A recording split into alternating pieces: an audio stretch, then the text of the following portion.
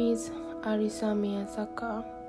The poem I'm gonna introduce is Before She Dead by Karen Chase. Before she dead, when I look at the sky now, I look at it for you, as if with enough attention I could take it in for you. With all the leaves gone almost from the trees, I did not walk briskly through the field.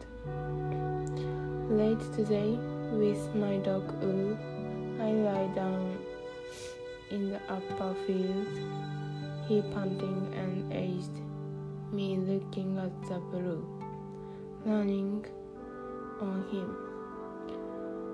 I wondered how finite these blasted days seem to you.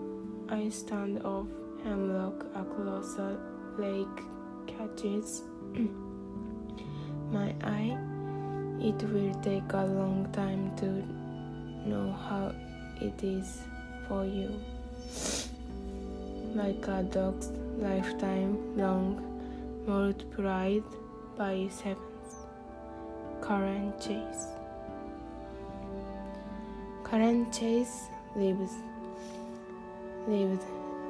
in the Berkshire Mountains of Massachusetts and taught poetry writing severely mentally ill patients in New York City for 10 years. This poem is interesting because there are parts where the end of the sentence and the beginning are connected, but I saw this way of writing sentence might confuse the reader. The characters in the poem are me and the dog. The sentence, my eye, it will take a long time to know how it is for you. I thought the main character, me, was still a young girl, and she herself was not dying, but a plant or someone else.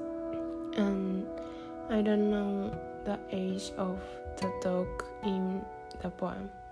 I think the main character wanted to do something before a third person dead, because there is a sentence in the poem where the main character, me, is thinking about the dead someone, and the sentence, all the leaves are gone and tree, I did not work actively,